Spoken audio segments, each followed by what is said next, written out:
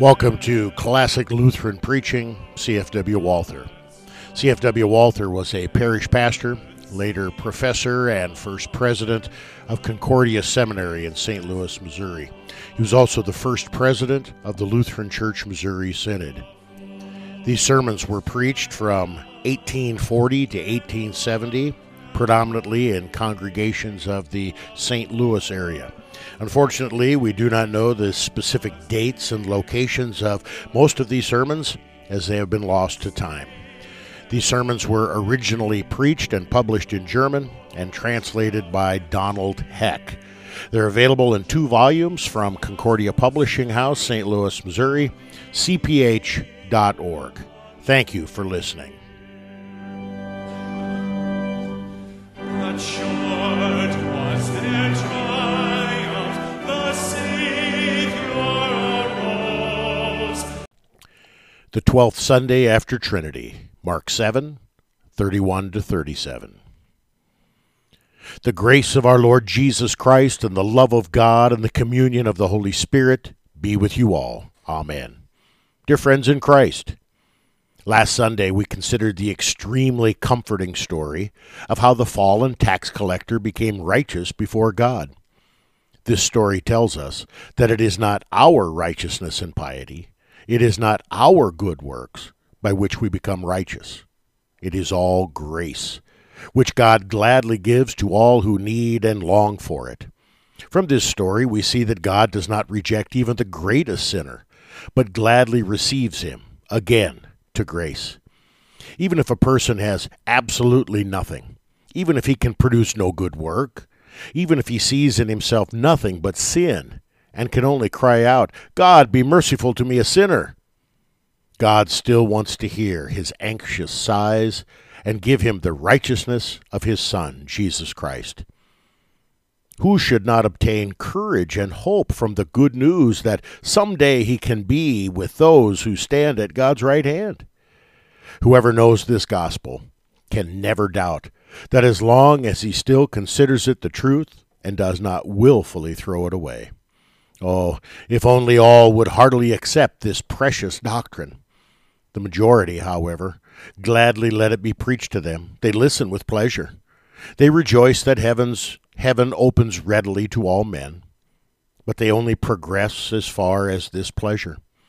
The majority who still come to church approve of this doctrine, but that is all which they do. That is all which goes on in them. They do not yet have an open heart.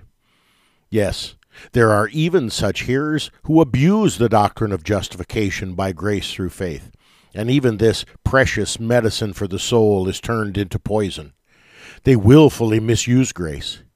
If they hear that God forgives even the greatest sins, they consider the greatest sins insignificant. When they hear that the tax collector was justified when he cried, "God, be merciful to me, a sinner," they think that if they copy this word with their tongues and with a pious mind, the work of conversion is completed also in them, even if the old spirit remains. And so many postpone their conversion until the hour of death, supposing that there is always time to join the tax collector in beating their breast. If such hear that one does not become righteous before God by his good works, they conclude that it is unnecessary to be earnest and zealous in one's sanctification. From all this, you can see that the gospel is a doctrine only for the anxious whose sins oppress them, only for souls fed up with this world. Even today, the important passage from Isaiah is confirmed. If favor is shown to the wicked, he does not learn righteousness. In the land of uprightness, he deals corruptly and does not see the majesty of the Lord. Isaiah 26:10. Now, my dear hearers, a week ago I showed you how a person becomes righteous by grace through faith. Let me now show you how such a justified Christian lives in the Christian life. Mark 7, 31 to 37. Then Jesus returned from the region of Tyre and went through Sidon to the Sea of Galilee in the region of the Decapolis. And they brought to him a man who was deaf and had a speech impediment. And they begged him to lay his hand on him. And taking him aside from the crowd privately, he put his fingers into his ears, and after spitting, touched his tongue. And looked up to heaven, he sighed, and said to him, Ephphatha, that is, be opened. And his ears were opened, his tongue was released, and he spoke plainly.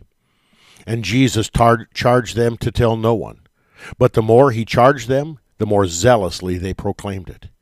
And they were astonished beyond measure, saying, He has done all things well. He even makes the deaf hear, and the mute speak. So far our text. The miraculous cures in which Christ healed the sick are a picture of that which Christ does to souls through his grace. Christ confirms that it is so when he says of himself, I am a physician not for the whole, but for the sick, namely, for their souls. On the basis of this story of today's gospel, permit me to speak to you of the Christian life of a justified person. Is it genuine? It never becomes completely perfect. Not only the doctrine of justification, but also the doctrine of sanctification is of great importance for us. We see that from the way the Holy Scriptures speak of the Christian life.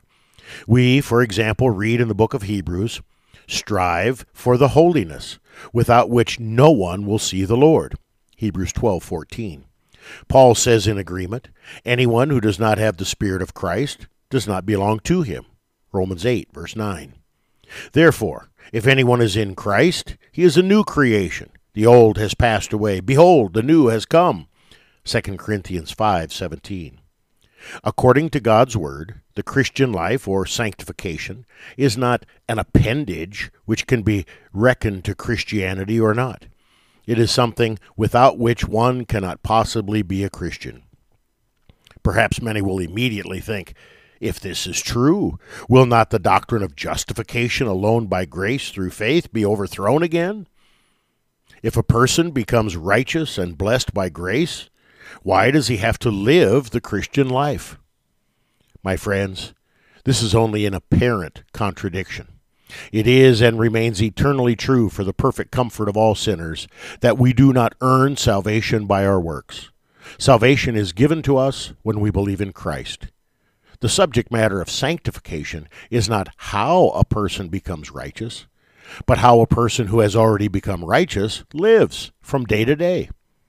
Today, we do not ask what the tax collector had to do in order to go down to his house justified, but how the tax collector lived in his home after he returned justified. All this will become even clearer when we consider the example of the deaf man in our gospel. At first, he was a very miserable person. He thus becomes a picture of men as they are all spiritually, by nature. But this deaf man was brought to Christ that he might help him. Christ received him in a gracious and friendly manner. And that is a picture of how a person becomes righteous before God. If he learns from God's word to see into his great misery of sin. If with sorrow he sees that up till now he was deaf over against God's word and dumb in praising him. If he recognizes that the ruin of his heart is so inexpressibly great that he cannot even deliver himself from God's wrath and eternal damnation. If in such a person, frightened over his sins, there arises a heartfelt longing for grace.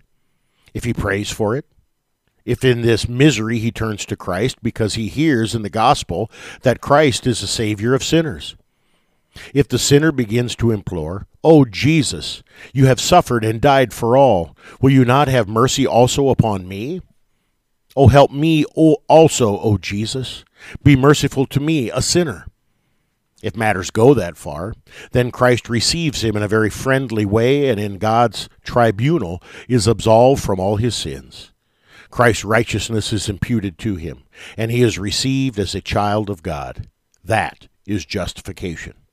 Oh, blessed, blessed is the person who travels that road. His salvation stands forever firm. He who with pain and sorrow over his sins turns to Christ should hold fast to the word of the gospel.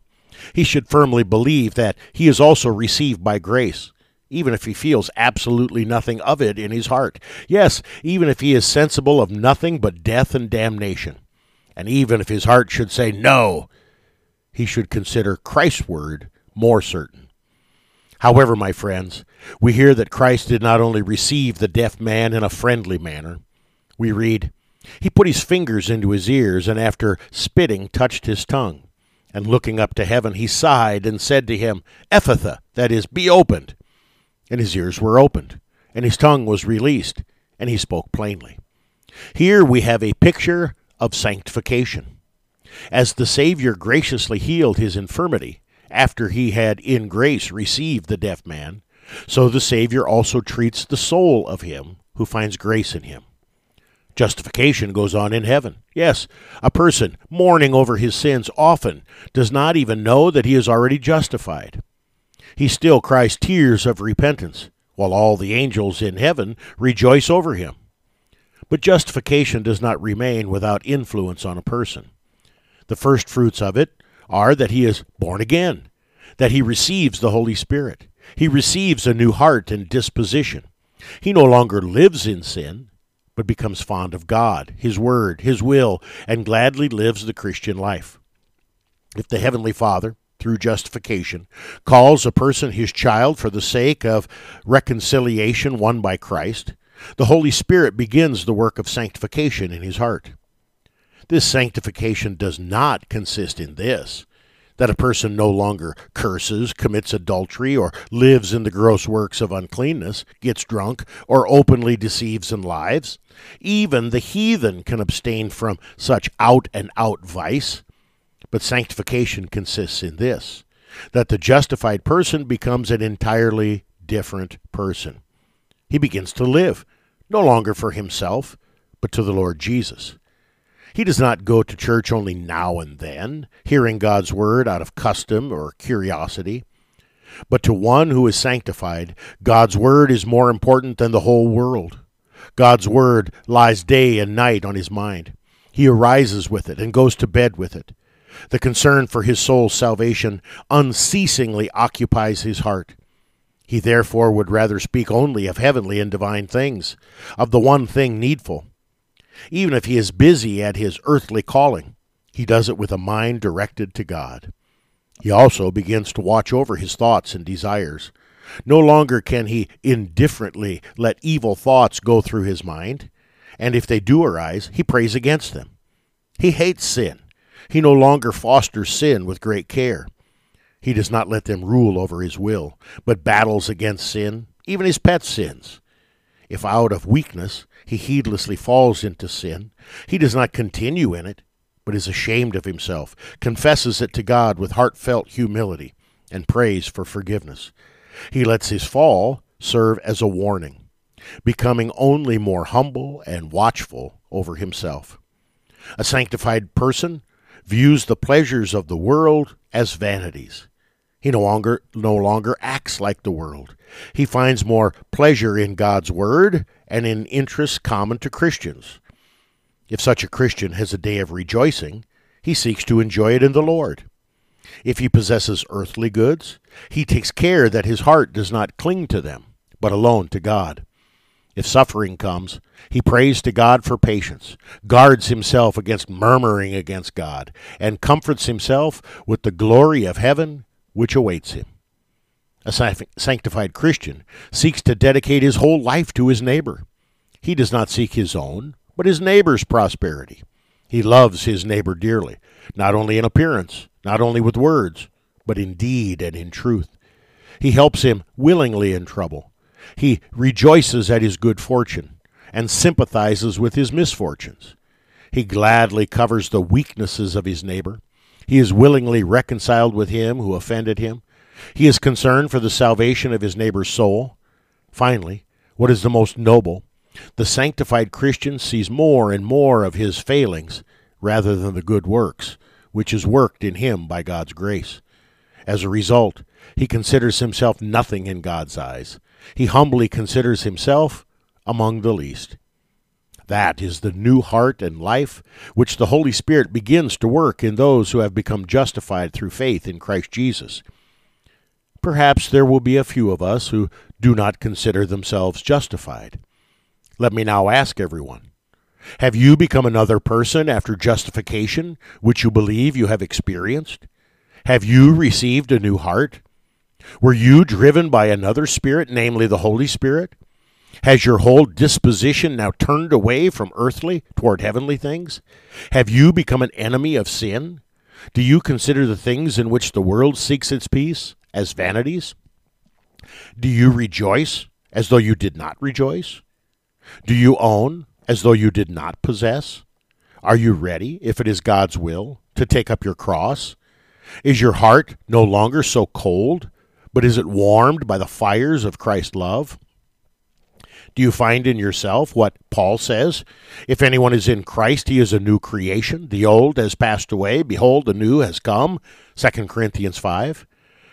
Or did you perhaps, only for show, imitate the tax collector saying, God, be merciful to me, a sinner? Did you suppose that takes care of your salvation? Do you want to remain sitting peacefully in the ship of the church and imagine that even if you remain the same old person, you have arrived in the New Jerusalem? Ah, how many, how countless many, who here considered themselves Christians, will someday find themselves deceived. Without sanctification, no one will see the Lord. Not because a person must first through sanctification receive grace, but because he who has received the grace of Christ will from his heart also be sanctified by the Spirit of Christ. As soon as the tax collector Zacchaeus experienced salvation, he immediately wanted to give half of his goods to the poor and repay those fourfold whom he had deceived. Just as much had been forgiven the woman who was a great sinner, so she also loved much. Ah, my dear hearers, as sweet and boundless in comfort the article of forgiveness, righteousness, and salvation by grace is, so easily can one forfeit this comfort. Let no one willfully deceive himself. Let everyone earnestly apply this to his soul's salvation. The usual experience is that those who should be frightened remain for the most part secure and think that their salvation is assured. But those who should not be frightened easily become despondent and fear that they are deceived. For these last, I must in the second place add that the Christian life of justified Christians is genuine, but it will never be completely perfect. We find an indication of this in our gospel. Those who brought the deaf man to Christ, as we can only hope, all were already justified. God had already begun the work of sanctification through his Spirit in their hearts. Christ forbid them to tell anyone of the miracles which had taken place, but as we read, the more he charged them, the more zealously they proclaimed it. And they were astonished beyond measure, saying, He has done all things well. He even makes the deaf hear and the mute speak. Undoubtedly, these people meant well when they publicly praised this wonderful miracle, and yet they sinned. Their zeal was not completely pure, because they transgressed a command of Christ. Their good work was spotted with willfulness and disobedience. They acted without a call. Yet they did not do this maliciously, but from weakness.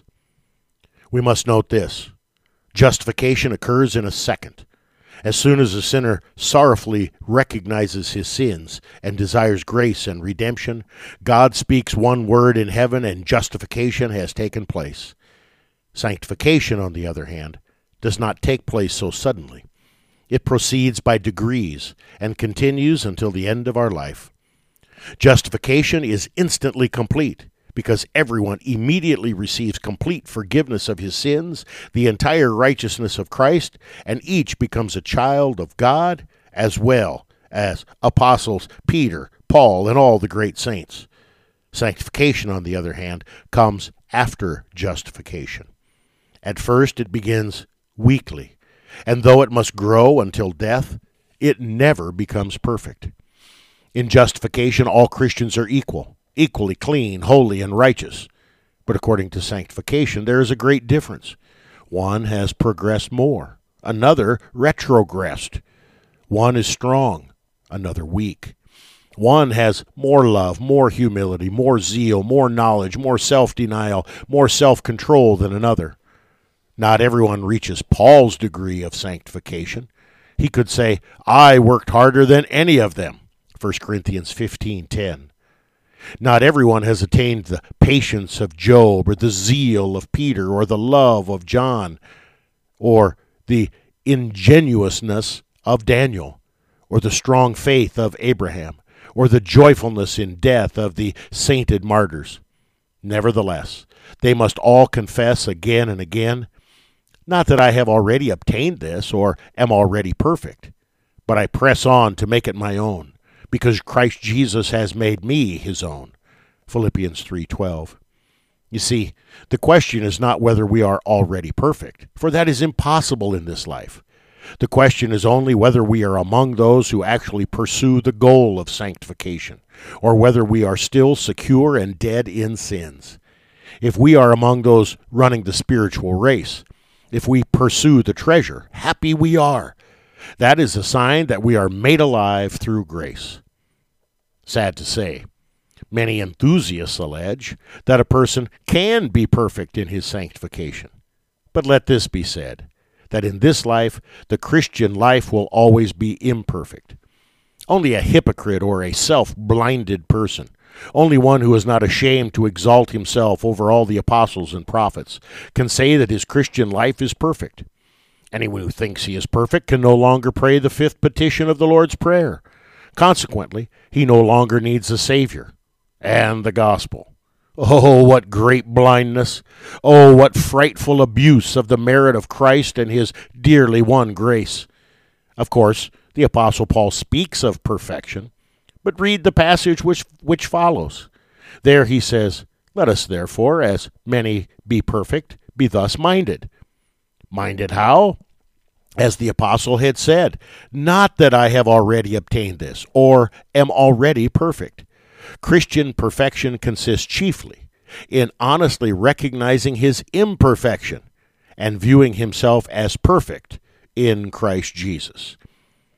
There are many who doubt that they have the true marks of the state of grace because they find so much sinfulness in their hearts. They think, if I am in the state of grace, I must also have a powerful feeling of grace, that I would be victor over sin, the flesh, the world, and the devil. Instead of that, I must daily wrestle with sin and feel as if my faith has no power to conquer the world and sin. I cannot say with Paul Gerhardt, I laugh at the world. In this connection, we notice the following. If a person is justified, God in the beginning usually lets him taste many sweet impulses of his grace in order to draw the sinner away from the world and to himself. A beginner then often supposes that he has progressed far beyond the world, sin, and Satan in his Christianity. If he would keep this idea, he would soon become secure and proud. God, therefore, as a faithful shepherd, withdraws from most of the sweet feeling of grace and power from him. He gives it to him sparingly and exercises him more in humility. Now a person becomes truly poor, must obtain everything daily from God by begging for it, and must evermore cling to Christ's word of grace in order that he might not be lost. If God's gracious work in a person is the work of sanctification, he recognizes this above all, from the fact that his spirit struggles against his flesh. If he experiences that sin rages in him, but that there is another something in him which restrains him from the control of sin, driving him again and again to prayer and God's word, compelling him to go to Christ and beg for forgiveness, where sin takes him by surprise, then he can be completely certain that he is not dead, for a dead heart does not fight sin. Now, my dear friends, you who are even now enraged in this struggle, continue courageously in it. Do not spare yourselves. Do not fight in your own power, though draw daily from the font of the divine grace in Christ Jesus, and you will certainly not fall fatally injured, but will finally carry the field and obtain the victory. Amen. The grace of our Lord Jesus Christ, the love of God, and the communion of the Holy Spirit be and abide with you all. Amen. But short was